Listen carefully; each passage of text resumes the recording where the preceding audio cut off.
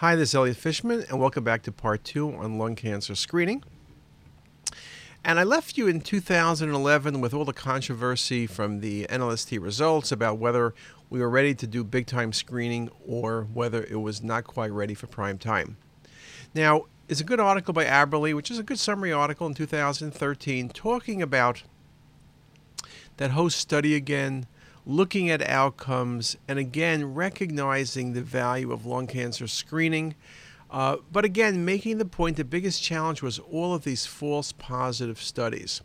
But she did state that complications from screening were minimal. Again, we had the positive thing, reduced death from lung cancer, as well as all-cause mortality, with the known potential issues we had. Now, we also had articles that made the point that patients who were screened actually were happy to be screened, and that even when they had quote-unquote false positives, they still felt more comfortable that they were being monitored and their care was indeed very good. So the issues really were not going to be with those patients. Now, when you look carefully at the data, again, looking at things very, very carefully, the researchers found approximately 15 to 20% fewer lung cancer deaths among the trial participants. Highly significant from a statistical standpoint that it was not due to chance. And the equivalence is really looking at 3 fewer deaths per 1,000 people screened in the lung cancer CT group compared to plain films. Okay? That indeed, and that's impressive. That's just 6.5 years of follow-up. Also, this all-cause mortality, 6.7% lower, and this was felt to be due largely to the decrease in lung cancer mortality. And so when you look at these numbers, the draft recommendation was to have patients screened, and they were saying perhaps 55 to 79, not 55 to 74, sticking with 30 pack years as the magic number. And again, these false positives were impressive when you look at the numbers of 96%, and the vast majority were due to benign lymph nodes or granuloma. The fact that these false positive results were not cancer was confirmed non-invasively in most cases by lack of change in follow-up studies. So it really wasn't as if you were doing something bad or harmful to the patient. And so when you looked at this, when you thought about it, the U.S. Preventive Services Task Force recommended annual screening for lung cancer in adults 55 to 80 with a 30-year pack year history of smoking. Okay, and they felt, of course, that screening should be discontinued once a person has not smoked for 15 years, or if the patient had other health issues where they couldn't get surgery. There's no sense screening if you can't get surgery. But again, they went from 55 to 80, so now you have a much older population. And that was their recommendation, published Annals of Internal Medicine. Okay? So they were straightforward, a B recommendation. You need to do it. No ifs, ands, or buts. Other organizations also stepped forward. The NCCN, the National Comprehensive Cancer Network, which represents 20-plus major cancer institutions, said in 2014 that screening should be based on risk. And they concluded that research has shown that screening reduces death from lung cancer among high-risk patients and that it needs to be done. They also went over age 55 as the magic number. So again, different organizations were moving forward. Now, what's happening in the bigger world? People were looking at lung cancer screening coverage. It becomes very political. Mitch McDonald says that we need to look at this very carefully, and he was very much pro, cancer screening. In one way or another, cancer has touched the lives of almost every American, and ensuring Kentucky, he's from Kentucky obviously, seniors have access to innovative diagnostic tools and treatment options should be a priority. Groups, look at this letter. Lung Cancer Alliance, Thoracic Surgery Association, ACR, ATS, Cancer Network. We need coverage, and we need it now based on the United States Preventive Service Task Force, Grade B recommendations. It made the opinion pages, a cancer battle we can win. Okay? Everywhere you're seeing it. And then, of course, the decision memo, CMS, looking at low-dose screening. What should we do? Well, when you look at their decision memo and you look very carefully at it, They felt that perhaps it really wasn't ready, that the evidence, was not quite there yet, but they kept looking and perhaps going after what should indeed be done. And you could see the Annals article, the task force, again, recommending it, but May 2014, the panel discussing and making the decisions, the Medicare Evidence and Coverage Advisory Committee, the MDAC, said no. They rated it on a scale of 1 to 5 at 2, which shows low to intermediate confidence, and so they said lung screening should not be done in the Medicare population. Some of the things they commented on: cost and infrastructure, who pays, additional studies, there's enough manpower. They got into different aspects of the process, important aspects nonetheless, but they were not willing to say it needs to be done. They spoke about the challenges. Primary care providers will need to be convinced of the efficiency and efficacy of lung cancer screening, that the benefits outweigh the risk. Among the most challenging aspects will be adoption by the community at risk. Will patients actually want to get scanned? And again, there's different socioeconomic strata which will be impacted. What needs to be done in terms of education? Okay? They just felt it wasn't ready.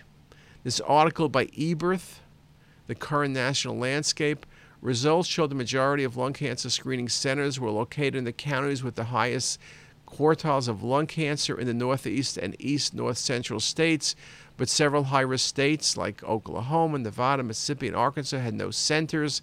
As guidelines are implemented, equitable access to screening will become increasingly important, particularly in regions with high rates of lung cancer and smoking, but yet they didn't have centers.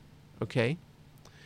Another article, again going back to that Aberle article, screening effectiveness is enhanced by identifying the optimal risk group, recognizing these are the smokers, and relative to smokers with normal lung function, those with COPD have an up to 6-fold increased risk of lung cancer, making COPD by far the greatest known risk factor for lung cancer in ever smokers. So again, should we look at smaller populations? Should we look at larger populations? How is it going to be done? Lots of arguing. It became very, very political. Lots of pushing back and forth. And guess what?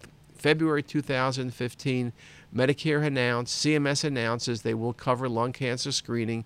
And here indeed is the memo. Medicare coverage for lung cancer screening, and now frequently asked questions. So they ended up with 55 to 77 as the magic numbers. Remember, NLST was 74. The U.S. guidelines were 80, so 80 to 74 makes 77.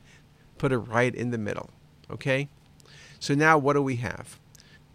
55 to 74, no current signs or symptoms of lung disease, like hemoptysis, tobacco smoking history of 30-pack years, and current or former smokers who have quit within the last 15 years. But what they also now wanted to do as we go forward, how can we do it in a very logical, careful way? I think there was concern would all of a sudden people start driving around trucks and scanning everybody like it was a crazed free-for-all. So they said, first of all, the patients must be referred. It's not going to be enough for you just to walk in and say, here I am, I'm smoking. Give me a study. Physicians must provide a written order for screening to Medicare after having a lung cancer screening counseling talk and shared decision making. Okay, now you got to meet with the patient and speak to them, and there's 4 steps. Confirmation the patients meet the high-risk definition. That's easy. A discussion with the patient regarding the benefit and harms of screening, information regarding follow-up, the risk of overdiagnosis and radiation, and a warning that a false positive could occur. Again, this is somewhat challenging. Physicians have little time to spend with patients. This could take 20 minutes. Counseling on the importance of being screened each year and the impact of other possible causes of death with lung cancer. Telling the patient why it's in their best interest to get screened. And if they're still smoking, telling them that they need to stop. Including Medicare-covered cessation services. There's not enough to say stop smoking. You have to get involved with making them enroll in a program to help them stop smoking. Now, for the radiologist side, there were requirements, though I have to admit it's not exactly overbearing. Be board certified or eligible, documented training in radiology and radiation safety, have experience in reading and interpreting CT scans for possible lung cancer, participate in CME courses, furnish lung cancer screening with low-dose CT in a radiology imaging center that meets the radiology imaging facility eligibility, which means we have scanners that can do low-dose CT. They also want to make certain that we're really monitoring and understanding the process.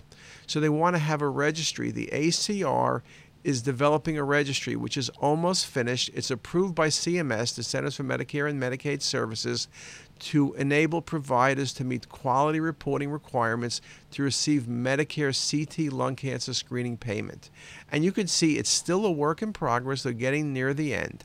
Now what you want to do is you want to define specifically how the studies need to be done in terms of dose. You want to talk about the entire process. You want to report the study in a very systematic way, and LungRads has been developed to allow you to do that. Now, I'll just show you a couple screenshots. That's the LungRads thing. It looks kind of complicated, but let's target down. You can see what happens. Benign appearance of a nodule. Nodules with very low likelihood of becoming a clinically active cancer due to size or lack of growth. And you can see solid nodule under 6 millimeters, new under 4 millimeters. You can see the criteria. And you can see it recommends what you do. Continue screening with low-dose CT in 12 months. Is less than a 1% risk of cancer. Okay, so you can see the numbers. Suspicious nodule. Okay, you can see everything is very much creating set guidelines to, in some sense, make it easier and make it consistent across multiple sites, multiple states, to really give the patients the best management skills. It also talks about working carefully with the clinicians. There's the argument that you need to be multi-group in order to do lung cancer screening, or could a radiologist do it on their own? Well, they want to have multiple groups with the pulmonary, with the people who do epidemiology, and everything else. Now, if you ask me the question, what's the cost of saving a life? This article by Black recently in New England Journal of Medicine estimated that screening for lung cancer with low-dose CT would cost $81,000 per quality of yearly life gained. So that's the magic number. Remember, there's some question about anything above $50,000 in terms of life savings, but again, those are the numbers. As compared with no screening, screening with low-dose CT costs an additional $1,600 per patient, provides additional 0.03 life years per person, and 0.02 quality per person. Okay, so you can see the magic numbers. So again, depending how you set up the process will show how much money this whole process indeed saves. GeoRADA, computed tomography screening for lung cancer, has been associated with a high frequency of false positive results because of the prevalence of indeterminate but usually benign small nodules. The acceptability of reducing false positive rates in diagnostic evaluations by increasing nodule size threshold for positive screen depends on the projected balance between benefits and risk. So the question is, can you say, well, let's not worry about 4 millimeters, let's not worry about 6, let's worry about 8. Raising the nodule size threshold for positive screen would reduce false positives and medical resource utilization with a variable impact on screening outcomes. So the question is, should we change the numbers? At this point, nobody is doing that. There's lots of interest in how you use screening. There's lots of interest in the management of patients and how to perform the services. No one yet knows how much money we're going to get paid in terms of reimbursement. That will be, I'm sure, a big issue in terms of adoption. But the answer is lung cancer screening has been approved, and now you need to be paying attention. It will help you on CTisus because it's here. We need to figure out the best practices for doing screening programs, what's going to be the requirements, and what do we need to do. The LungRads thing, how you interpret, is important. You need to make certain people in your group are trained for reading the studies, not to underread or overread. It's probably not something you want 20 people in your group to do, maybe just a couple. How are you going to provide these services? How are we going to deal with the referring clinicians? I don't think they're going to be the ones who spend lots of time speaking to the patients. Can we speak to the patients? Is it something we have time and space to do? So there are many questions to answer. Before you open a lung cancer screening program, it's not just scanning the patient. Scanning the patient is the easiest thing. reading the study is the easiest thing. For God's sakes, it's a low-dose non-contrast CT. But everything else, from patient recruitment to making sure you're scanning the right patients, to how we follow the patients, how we bring them back every year. We're responsible now for keeping records and making sure patients come back every year.